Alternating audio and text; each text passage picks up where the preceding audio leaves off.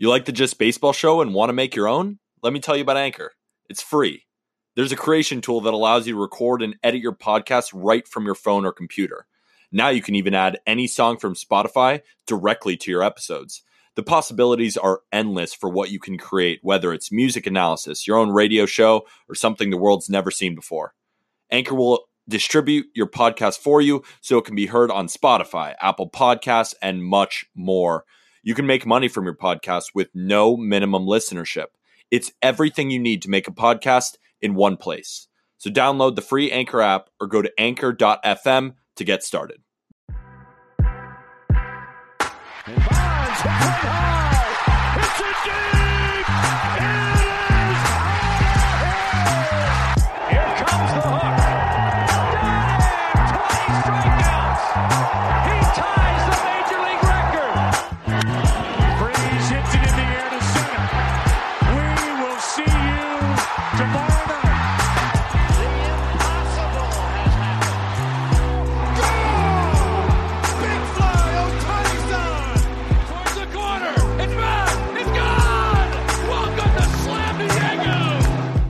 Sneaky, loaded, Monday, November 29th. Jack McMullen, NBA Sixth Man of the Year, Aram Layton.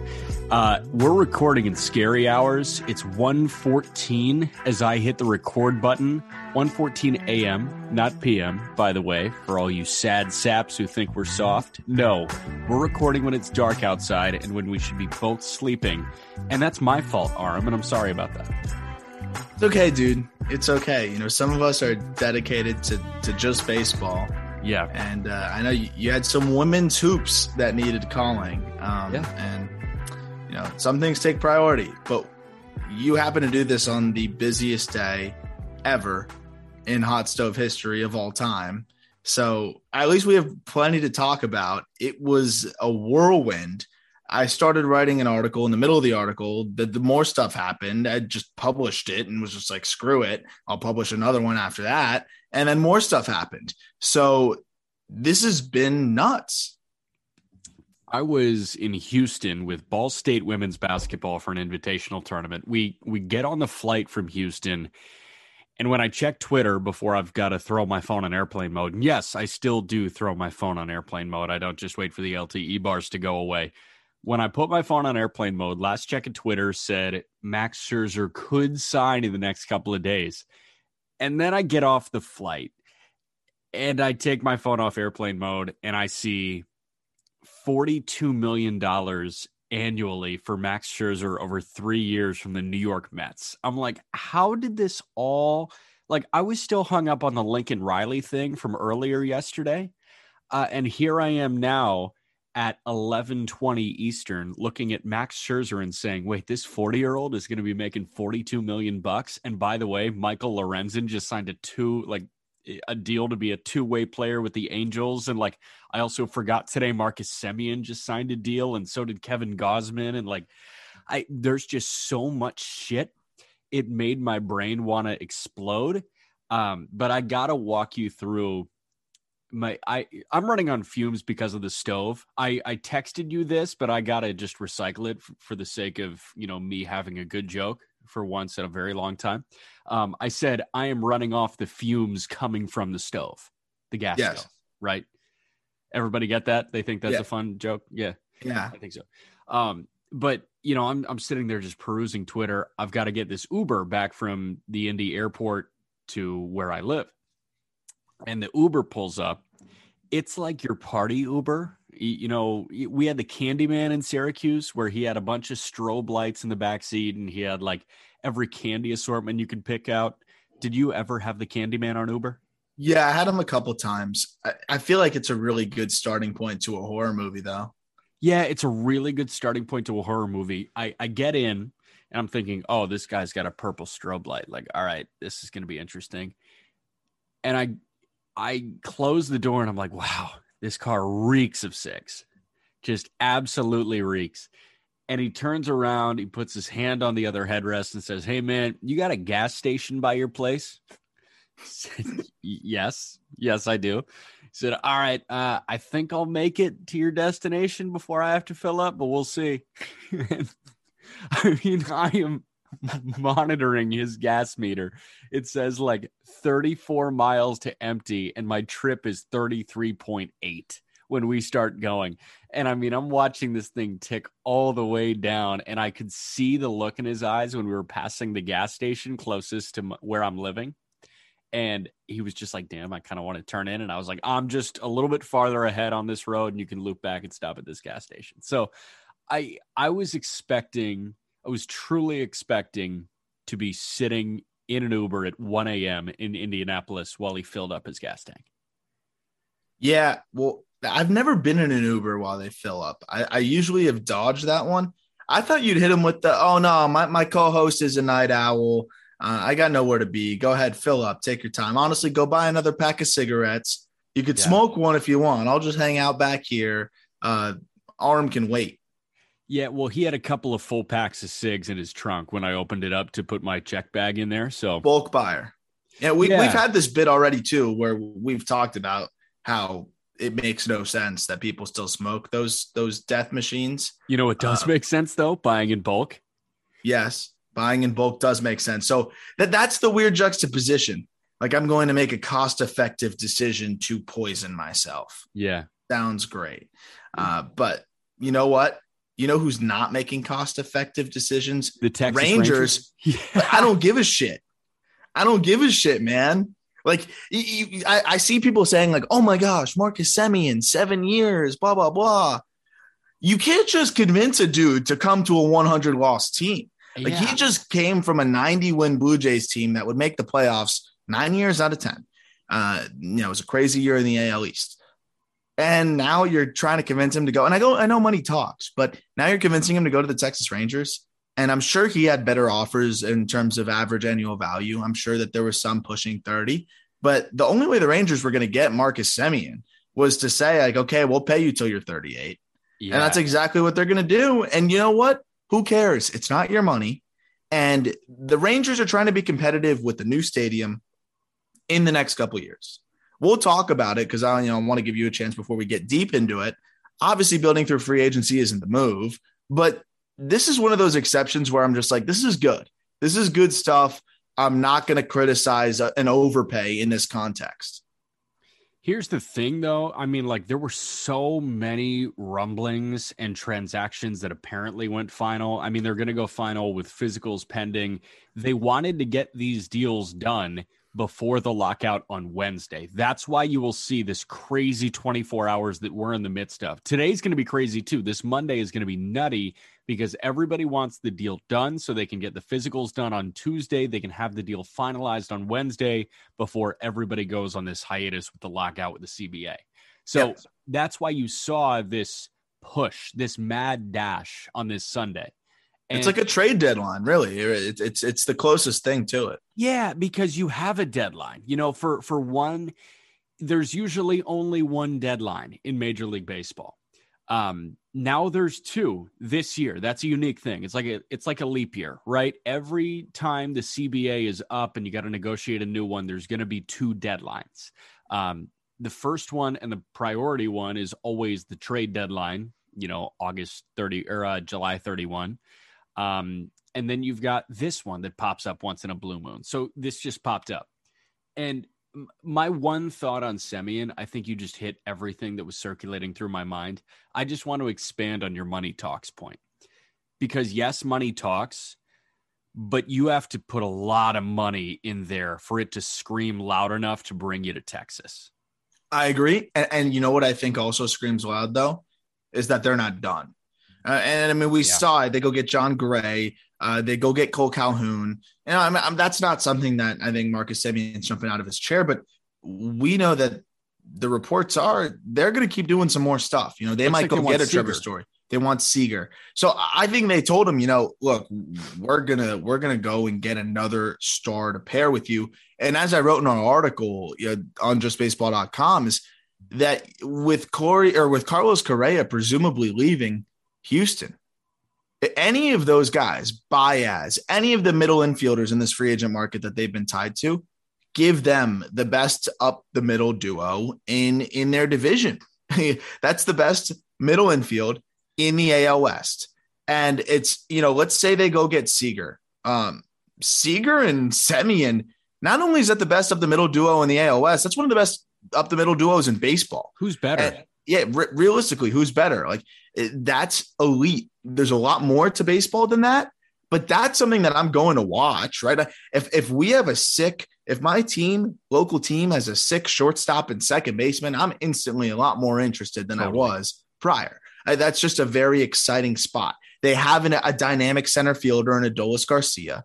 This is a much more watchable team that at the very least, is going to put butts in seats in the least opportune time to have opened a new stadium. So I think this is them trying to kind of make up for what happened in 2020 or what didn't happen for them, given that they opened their stadium in the worst time ever.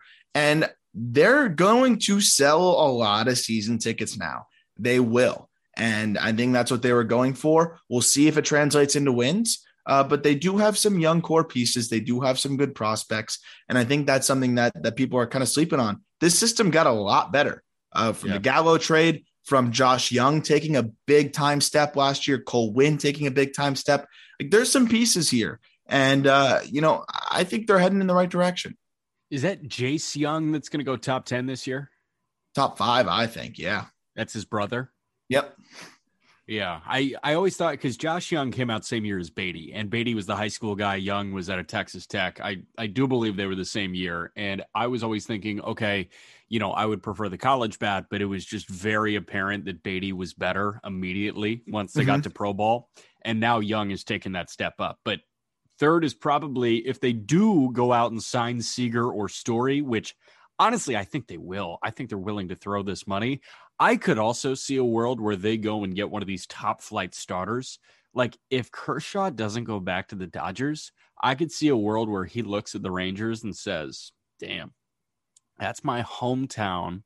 They've got a brand new stadium. They obviously want to win, and they just got the best middle infield tandem in baseball. There's a world. I agree. And you know what? He's going to make more money there in terms of taxes than where he would have made, per dollar in LA.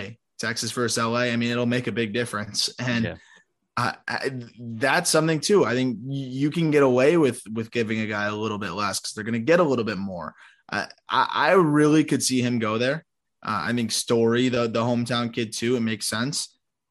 They're now kind of competitive and I think that they have a lot of work still to do, but they should be flirting with 500. And, with 2 wild card teams nowadays, they'll be playing meaningful games through August and into September. And I think that's a win for a franchise that's really just trying to build interest back up again. And again, a new stadium. This is great stuff. And I mentioned this earlier on Twitter, and I think I mentioned it in the article as well, is that there's been a trend across baseball over the last week to 2 weeks that I think has been really good as we head into a CBA where this is going to be a very large topic of discussion. And this is parity and payroll parity across the game. Well, we're seeing a lot of these small market teams start to do things that point towards them keeping their stars. Wander Franco, I don't know if it's going to be in Tampa, but he's going to be a Ray for the foreseeable future. That is objective. Ray. Yeah, that's objectively good for baseball. The Marlins lock up Sandy Alcantara for 5 to 6 more years. That is objectively good for baseball. Marcus Semien obviously going to a smaller market team. Good. Byron Buxton sticking in Minnesota. How annoying would it have been if a Yankee or a Dodger or whatever team it was just said, hey, we'll throw $100 million at Byron Buxton, and if it doesn't work out, we won't feel it because we're rich as hell. Like that's not happening here. We have an unprecedented contract, which we'll get into with Buxton. This is all good stuff. And I think this has been a very positive offseason so far for Major League Baseball. Absolutely. And before we do get into Buxton, I just wanted to say that Semien, the reason we're dreaming on the Rangers is because Semien left the Blue Jays. Kevin Gausman made his way to the Blue Jays. So even though the Blue Jays just lost 45 bombs, they are still retooling, and they've got a really, really interesting postseason rotation if they got that bye into the postseason. Getting Gausman for 5-1-10, that postseason rotation sets up as Barrios, Gausman, Ryu, and Alek Manoah. That's That's fucking really good. And anything you get out of Nate Pearson's a bonus. Yeah. And yeah, I mean, dude, that's a fun team. That's a fun team. I'm all in on moving Pearson to the bullpen personally, but that's a whole different conversation. That team is scary as hell. Even with Semien departing, one of the most exciting offenses in baseball. They won't, yes, you'll feel it. I think you can't say they won't feel it, but they won't be that impact. Like, this is still a top 5 offense in baseball. And I think they're going to have some other guys step up. And that's going to, I mean, remember, Springer was hurt for half the year. So even just having Springer. And Biggio was a shell of himself. If he doesn't suck, they've got that guy, Jordan Groshans, who's knocking on the door. Yeah. They've got other prospects that are intriguing. This is a team that I think is really balancing the young core that they built. And now, getting those last few pieces to put themselves over the top. I think the Blue Jays are going to end up being that popular pick to win the AL East, where it's kind of like, oh, I don't want to be obvious and pick, the favorite. So I'm going to pick the team that still is really good. And I bet they end up being one of the most popular teams picked because they're just sound across the board. I think the last thing they need to do is kind of address that bullpen a little bit. But that's so easy to do in this market. So I'm really interested to see how they put those last finishing touches. But again, Pearson and that bullpen could kind of answer that. It's just been a whirlwind. A lot of the conversation that I saw on Twitter about Toronto and about Kevin Gausman in particular was Gausman was chasing a bag and he got it. If you were in Kevin Gausman's shoes and you just got DFA'd 2 years ago, why would you not chase a bag? Yeah, right. But also, how about this, though? He turned down more money.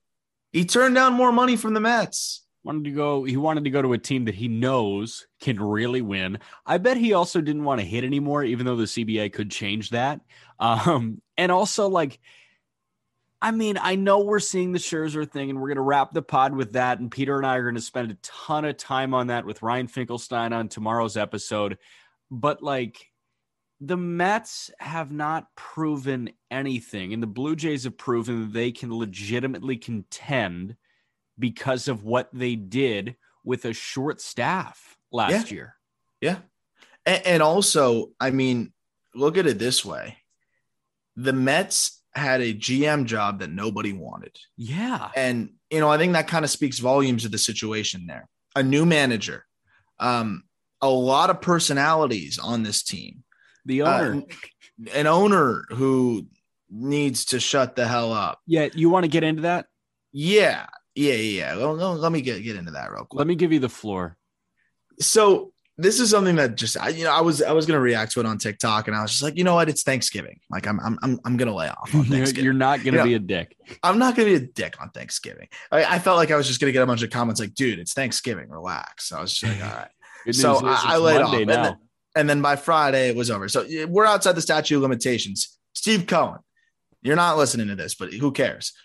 My issue is this, you come out, and this is in reference to Steven Matz, obviously. You come out and say, this was awful. I never had to deal with anything like this, blah, blah, blah. So unprofessional. And that was the one that really got me. It's like, I've never dealt with such an unprofessional situation here, and player and agent, whatever.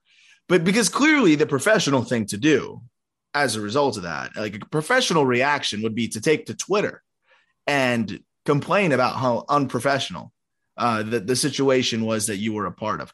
To me, it's like, yes, they might go get Max Scherzer because Max Scherzer doesn't give a shit.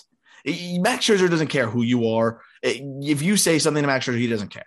He wants to get, I think Max Scherzer realistically is getting, whoever pays the most is going to get Max Scherzer. He wants that mega deal right off into the sunset, and I think he's good. I really think that Steven Matz had a change of heart, had an opportunity to be in a franchise like St. Louis, and decided, you know what? I'm not gonna give the Mets one last chance to match it. He doesn't owe the Mets shit. They traded him away already. Like, he doesn't owe them anything. And for Steve Cohen to pound his table and be like, you didn't give me a chance to match the offer. It's his life. It's his free agency. It's his opportunity. And I think what just bothered me the most is just, it shows you how tone deaf he is, right? Like, I'm going to complain about how unprofessional this situation was by being unprofessional. And I think it shows you his entitlement. It shows you how disconnected he is. And this is why an owner can't be a fan.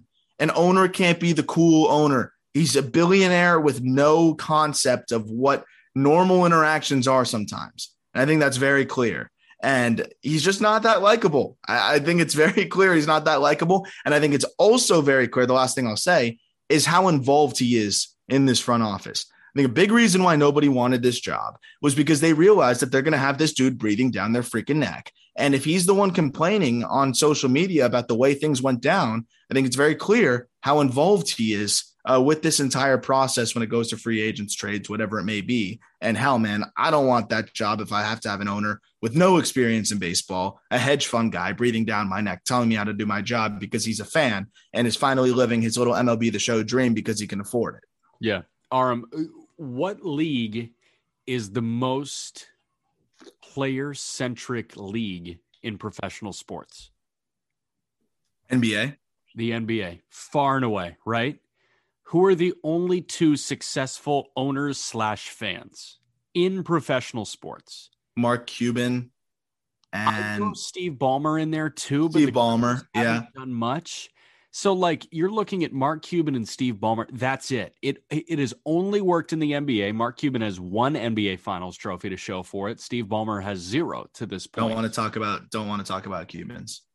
Yeah, but here's the thing. Okay, Heat fan, you're absolutely killing me with our Tyler Hero bet right now. By the way. Yeah, by the way, and not to interrupt your point, because I know you're about to make a great point.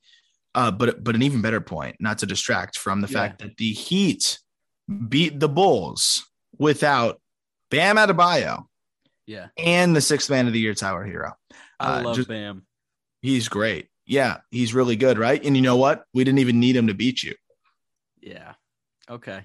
I'll wear that because I can't control what the Bulls do on a nightly basis, and it turned out that Saturday night was just not our night. But we'll get back to it. And I hope that the East is ours. All right, where was I at? Okay. Owners as fans. It kind of has worked for Cuban. It kind of has worked for Steve Ballmer. It's not going to work in an 162-game season in the most toxic market on planet Earth. And that's what Steve Cohen's trying to do. I think Steven Matz saw the toxicity that he dealt with his first go-around after the NLCS, after he was that wonderkind, and then people thought that he could do it again, and he didn't really perform to that standard. That is a toxic environment. And by the way, Queens was super toxic before Steve Cohen ever set foot in there as an owner. It just became a billion times more toxic. And when you say that somebody is acting unprofessional, and you take to Twitter to do that, keep in mind, your finance bro shitheads that are applying for jobs on Wall Street, if they said shit like that on Twitter, they wouldn't be getting jobs because it's unprofessional. Exactly. There's this double standard that just makes zero sense to me in that regard. I do want to talk Buxton right now. Byron Buxton, 7 years, $100 million for the Twins. I think Mike Petriello said this, and I loved this so much. He said, somehow this is a drastic underpay while also a criminal overpay at the same time. Yeah. Well, that's what makes Byron Buxton's contract situation just one of the most fluid, weird, strange. You just can't really put a finger on what the value is of a player like that, right? Maybe the most talented and like physically gifted player. Like, would it be crazy you tell me, would it be crazy to say he's the most physically, in terms of athleticism, just speed, power? Yes, I know where you're going. Yes. Ever, right? To ever step on a baseball field. Ever, at least hard. But active, I think he and like Tatis, like that's it. Like realistically, I think he's one of the fastest players ever. And then he also hits the ball 115 miles an hour. Yeah. We don't need to like split hairs into like that. But in terms of people on the field right now, he's as talented as anybody. I mean, I gave the F4 stat a couple podcasts ago about how he was top 37, I think it was, in Major League Baseball in F4, despite only playing a third of the games in Major League Baseball. So that's just gives you the context of how dominant this guy is. So what's tough, though, is obviously he's never on the field. He's only played 100 games once. And how do you lock a guy up like that while also not fully compromising the future of your mid-market franchise who can't afford to whiff on a big deal? This was that, because the incentives that he got, MVP incentives, are unprecedented. We've never seen anything like this. And really what the MVP incentives are, they might as well just be at bats. They might as well have just said you get 500 at bats, you get $5 million, because we know if he gets 500 at bats, he's finishing top 5 in MVP vote. Yes. Man, that's the coolest part. It is. And here's the conversation that I really liked to see earlier today. And it was, how quickly does Byron Buxton earn this back? You know, how many seasons of Byron Buxton at full health get you $100 million in value? Like, and the answer is probably 3. Yeah. So like 3. That's like less than half. If you play less than half of the games over the next 7 years, the Twins realistically earn that contract back. They got a guy who should be valued when he's on the field right around $30 to $35 million. Like, that is insane. So I think they're banking on him to play. If they have him locked up for 7 full seasons, if everything works out, obviously they want him to play 7 full seasons of baseball. But I think they truly feel like they earned their money back on this deal if he plays the equivalent to half of it, 3.5 full seasons of baseball. No doubt. No doubt about it. And I think it's also really important to note with a lot of these big deals, right? Like, we don't know what the structure is of Semion's deal. Yeah. But I know that the final several years of the contract for Buxton is about $15 million a year. Let's say for Semion's deal, structure wise, average annual value is $25 million. So let's just assume it's 25 across the board every year. $25 million in 2027 is not going, that's not going to be what $25 million is now. You can pretty much scale that down about 20%, right? It's going to be a little bit less. So that's also worth noting. Like, Byron Buxton for $15 million in 2026, that's a good bargain, man. That's a good bargain, even if he's still kind of teetering a little bit and only playing 120 games. It's a good bargain. I love that deal. I love that we don't have to worry about Buxton becoming the best player in baseball for the Yankees or the Dodgers or whoever the hell else. And, you know, it's good, again, where you have a big draw. I mean, Byron Buxton's a guy you go to the ballpark to see. I love Alex Kirilloff, but he's not bringing butts in the seats, you know. Nope. Even Jorge Polanco, he's great, but who cares? And sneaky like 29. Yeah, it's legit. It's just not the same. So I'm glad, because I really didn't think they were going to get the deal done. I'll be honest, I really didn't see it getting done. I saw Buxton as like a Yankee. Yeah. And so now it's like, Jack, what are the Twins doing? Are they trying to win? They still have to pay Donaldson. Polanco is good. They have some big league ready prospects. Like, what are the Twins doing? Are they trying to compete?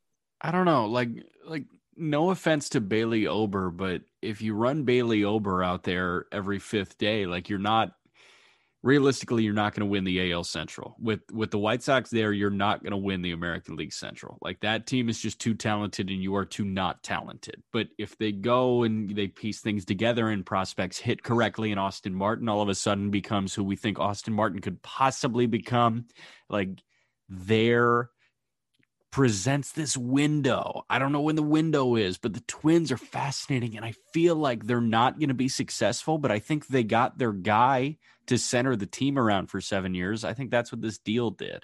Yeah. I do want to run through a couple more guys. One more thought from you, and then I want to run through 3-4 more guys rapid fire to wrap up the show. Yeah, absolutely. This is just going to be a nerdy, irrelevant point that probably very few people care about, but I just wanted to it's just tip of the cap to the Twins, right? Like, they kind of have made some good moves quietly. Like, I'm looking at their full roster right now, and I'm remembering, like, oh yeah, they did go get Joe Ryan. And, like, yeah, he struggled a little bit last year, but I do think Joe Ryan could be really interesting. They do have Jose Miranda, who was probably the best hitter in the minor leagues last year. And I'm actually a believer in him being able to probably put it together. You mentioned Austin Martin. Oh, not only did they get these prospects, but these prospects are like big league ready or close to it. They go get Simeon Woods Richardson, who I think could be ready by the end of next year. So they did make good moves that I think can make this team competitive-ish, but they need to figure out what they're doing here because, like you said, they're rolling out Bailey Ober, like Randy Dobnak. Like that's not going to fly. If they're going to try to be decent next year, they're going to need to go after some middling arms, hope that they overachieve in that department. Corey Kluber could have made sense. Obviously, he wanted to go to a contender. Those types of guys, they hit on a couple guys like that. This is a sneaky, decent team. Don't forget, this was a team last year that we were expecting to do big things, you especially. They could be competitive and if they can hit on a couple arms, because I do really like the prospects that they have, and I like the timeline on a lot of these guys. And I think Killaroff's going to really put it together next year. Yeah, and you don't need to look too far. I mean, just think about the AL Central. Like, you've got Matt Boyd that just hit the open market. Matt Boyd to Minnesota feels like it could work. Like, yes, that'll happen. Like it feels like it'll happen. Before we get to your Marlins real quick, I do want to talk about Michael Lorenzen's deal. 1 year, $7 million with the Angels. Lorenzen made it very clear that he wants a spot in the starting rotation. He also wants at bats and innings as an outfielder. So the Angels just paid $7 million for the Kmart version of Shohei Ohtani on the same team as Shohei Ohtani. It's a Kimbo Ohtani's, man. That's what I was saying. Like, this is so sick. I don't even care if he could be a 100 hitter with an 8 ERA. Double Ohtani's is the coolest thing ever. And we're going to make shirts or something with just the two of them with like bat and glove in hand. And we're just going to make this a thing. Both shirtless, right? Both sure, obviously. Okay, good. But like, this is crazy. I think it's weird that Lorenzen wants to do this because he's not even that good of a pitcher. Like, I think he's had good stretches. I think he's talented, but it's like, why be mediocre at one thing when you can be mediocre at two? Hey, Michael Lorenzen, if he fully commit to being a setup guy, could be a really good setup guy. Yes. But he wants to be a starter, which that in itself I thought was a stretch. Like, if Michael Lorenzen's telling me like I want to be a starter, like maybe if I'm the Twins, I'll be like, yeah, fuck it. Like, let's try it out. But if he's like, oh no, but I want to hit too, I'm gonna be like, dude, get lost. Like, no shot. But maybe setup man, outfielder. Like, I don't know. What I do know is that the outfield situation for the Angels is interesting. Yeah. I obviously really like Brandon Marsh. Joe Adele showed some good things. That Mike Trout guy, that Trout guy's decent. Yeah. And like, he's like a fourth outfielder, I guess. Bat off the bench and then starter-ish. I'm cool with it. I like it. You know, I like the fourth outfielder bat off the bench kind of thing. It's just an extra bench bat for you. That's cool. I'm down for that. But like, this guy's not playing the outfield every day. Like, let's be real. No, hell no. I think it would be funny if the Angels said, absolutely, you're going to start games for us, and then just turn them into an opener. Like, yeah, you're going to start. You're going to start one inning. You're going to go an inning and a third. That's it. That'd be so funny. You're Ryan Stanek, except you'll hit sometimes. Exactly. Let's talk those two Marlins quick. You want to start with Avi or Sandy? Let's start Sandy, because obviously that was an objectively good deal. I do think that there's something that people are missing on that, though, right? Is like, I see so many people saying like absolute steal, like fire his I saw so many people in the replies like fire his agent. It's really important to note that this is actually the biggest deal in MLB history of a player with 3 or more years left of arbitration. Like, this is kind of unprecedented.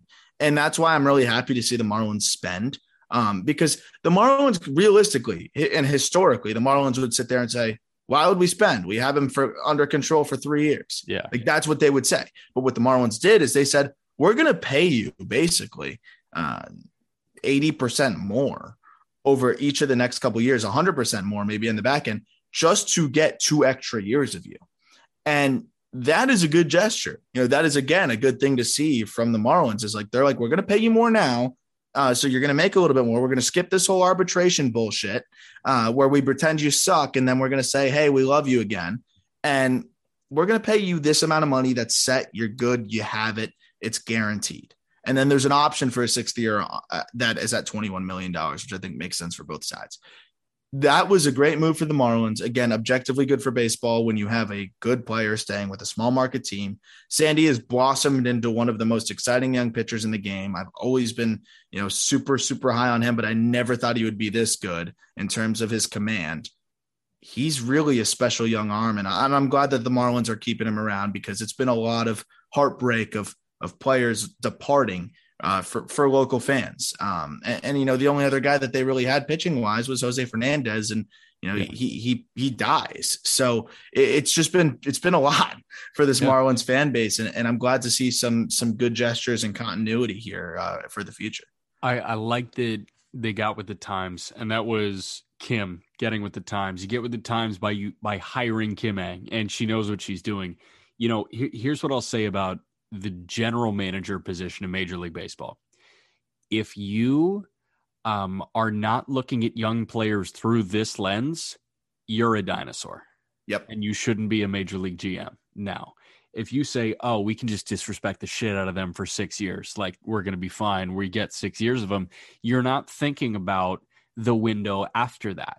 While Eric Neander is thinking about the window after that with Wander. And, AJ Preller, this guy is J.R. Smith. I keep saying it, and I'm always going to compare AJ Preller to J.R. Smith because he just chucks shots. You just showed it with Frazier, bro. Like they just are like, oh, all right, whatever. Horrible. That was disgusting. Give me 40 cents on the dollar. Yeah, that's a conversation for another time there. But he showed it with Tatis, right? Like you're going to see it more and more. The Red Sox have 2 more years of arbitration with Rafi Devers, but I could totally see Chaim Bloom offering Devers this massive extension just to bypass those years of arbitration. That is the Rick Hahn special. He bypasses arbitration. Did it with Moncada, did it with Tim Anderson, did it with Eloy, did it with Luis Robert. All these guys are bypassing arbitration. That's the way to go to buy a couple more years. Kim Ng knows how to do that now. The Marlins have a GM that is actually competent and knows how to work in Major League Baseball in 2021. And Anthopoulos, too, someone who does that really well. And that's a point that I really want to emphasize here because, people say a lot about the Marlins front office and a lot of like trade decisions, stuff like that. This was a Kim Ng move. This is me. I presume this was Kim Ng, really on the contract side pushing for this. And I'm hoping that they give her some more freedom to make transactions because this is a collaborative front office that I know for a fact. A lot of it goes through Jeter. A lot of it goes through Gary Denbo. And I think at times, she does not get that freedom. And this is a great move. This is a forward-thinking move that we haven't seen the Marlins make, and it's a great start. But, they committed $100 million today, man. Like that's something I haven't seen ever, really. Since. How about the other 50 with Avi? It's tough to complain about spending money when they never spend money. But, it's a little bit questionable. I think 4 years for a guy who – has never put together consecutive years. And I think you can speak to this pretty well, probably as a White Sox fan. You saw a great year from him where he put up a 130 WRC plus, where he mashed the baseball, where he was good defensively. But then he followed that up with a bad year. And then, you look at every single season that he's had, it's like good, bad, good, bad, good, bad. And I just don't know if you can count on Avisail Garcia giving you 4 years of good baseball as his defense declines and you're putting him in a cavernous outfield. What I do like is that he's a guy that is going to hit the baseball. He hits the ball hard. He's a high floor guy that should be a solid bat with a team that put a lot of not solid bats out there. I just think for a team that doesn't spend much money very often, that's a very large commitment, Jack. It's a very large commitment, and here's what I'll say about Avisail Garcia. From just watching him with the White Sox, granted, he was younger at the time. Sox were his second stop of his big league career after the Tigers. And, I sent this text to the group at Just Baseball. I said, we went from Avi Garcia being tabbed Baby Miggy to me having to Google what team Avi Garcia was on like a couple of years ago. You're right. He's hot and cold. There were some nights where I would watch Avi Garcia and say, this guy is so supremely talented. And then there were other nights where I was like, I don't know if this project is ever going to like get turned in and get an A.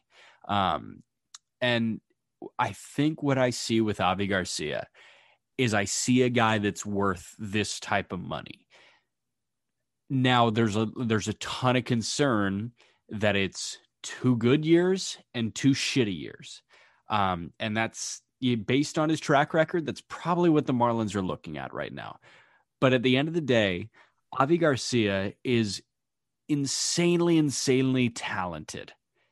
And you pay insanely talented people a lot of money to play a sport that not many people have that talent level in. Yep. So I think that's how you got to look at this guy. And like, were there better options out there? Was one of them Starling Marte for not much more money? Yes. Yeah. I'm sorry. That's what blows my mind is, Yeah. And I tweeted that out. I said, I'd rather, because it was always about that extra year for Marte. The Marlins were always worried about that age 37 year. I have more faith in Starling Marte in a corner outfield spot at age 37 than I do have faith in Avisail Garcia at age 35 in a corner outfield spot. Yeah. That's just kind of what it boils down to for me. And I think the track record speaks for itself. And you have a guy that's coming off of a career year. I mean, last year's F-WAR alone for Starling Marte is more than the last 4 seasons combined for Avisail Garcia.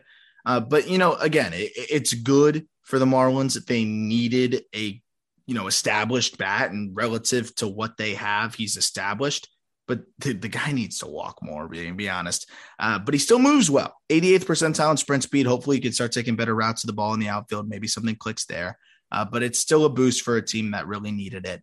And, I'm not going to complain anytime this team finally spends money. But what I will say, though, the last thing on the Marlins is that they're going to make a big splash in the trade department. Yeah. And remember that I said this because it's going to happen. And I'm hoping it's Cedric Mullins. But they're going to make a big splash. They're going to make a big trade in the next 24 to 48. And I think it'll kind of all make sense a little bit more after that. I've heard Mullins too. Let's end the pod with a fun exercise. 1 sentence, and Peter and I are going to talk a whole bunch more about the Mets and Scherzer on tomorrow's pod. From each of us, 1 sentence on what just happened over the last couple hours with Max Scherzer and the New York Mets. You go first. Wait, what happened with them? Just 1 sentence on your thoughts on Max Scherzer, the Mets, like that whole thing, the contract being floated around right now. Oh, man. I can go first if you want. You go first. My 1 sentence thought on this right now, $42 million annually is so much money to pay a 40-year-old. Yeah. That's my 1 sentence. I'm gonna just say you got to bribe guys to go to Queens. That's a good one. That's what it's come down to for me. I think it's clear. And like, he's not even jumping at that. This deal isn't even done yet, bro. Yeah. Like, at $42 million a year, 42 at 40. This guy should be flying in New York right now. He should be picking out apartments in Queens. Again, they're still thinking about it. He's shopping around like, yo, anybody else want to match this? Everyone's like, no. Are you crazy? And he's like, please, somebody like even just get close to it. No. Oh my God. I mean, listen, to bring up Lincoln Riley one more time, like if I was Max Scherzer, I'd be canceling the coach's show. Did you see Lincoln Riley just like he apparently told the guy hosting his coach's show yesterday that he was going to be a couple hours late. He told him right at showtime when the show was supposed to start. And then like an hour later, he said, yeah, I'm not going to be there. It turned out he was already in Southern California. Just wasn't in the state of Oklahoma anymore. Like if I was Scherzer, if I was offered $42 million in my age 40 season, I mean, I would pull a Lincoln Riley and just jump ship and be like, oh, yeah, I don't live in Norman, Oklahoma anymore. No, I'm done. I'm gone. I'm done. See ya. Like literally Chernobyl, just evacuate. Yep. That sounds good to me. Who's going to coach my Miami Hurricanes? That's the next question for the next episode. Yeah, that is the good question for the next episode. I mean, Billy Napier's at Florida. That was a good hire. Lincoln Riley was a home run hire. Cliff Kingsbury to... You know where I live. You know what? I live in New York, but where I am right now, my home, when I'm home for the holidays, is Boca Raton, also known as Lane Kiffin land, because Lane Kiffin staked his freaking claim here. No. Lane Kiffin in Miami would be a disaster that I'm here for. So, maybe we'll see Lane Kiffin don in the U. No, man, I'm thinking Lane to LSU if he's going anywhere. Ooh, I kind of like that too. I kind of like it too. All right, that's Aram. I'm Jack. Every link you need is in the episode description. There is also a link to Aram's article kind of highlighting the big moves of Sunday's free agent frenzy. He's going to be typing away for the next 48 hours, so check out all his stuff at justbaseball.com. I mean, this guy is going to be sitting down, his venti coffee right next to him, and he's going to say, let's go. I'm not looking up from my laptop for 10 hours. I'm getting the Dan Campbell special. I'm going to be typing away, baby. You got to make the sound effect, too. 2 espresso. Just disgusting. All right. You say thank you, everybody. Thank you, folks. It's 1:59 a.m. We're getting out before 2.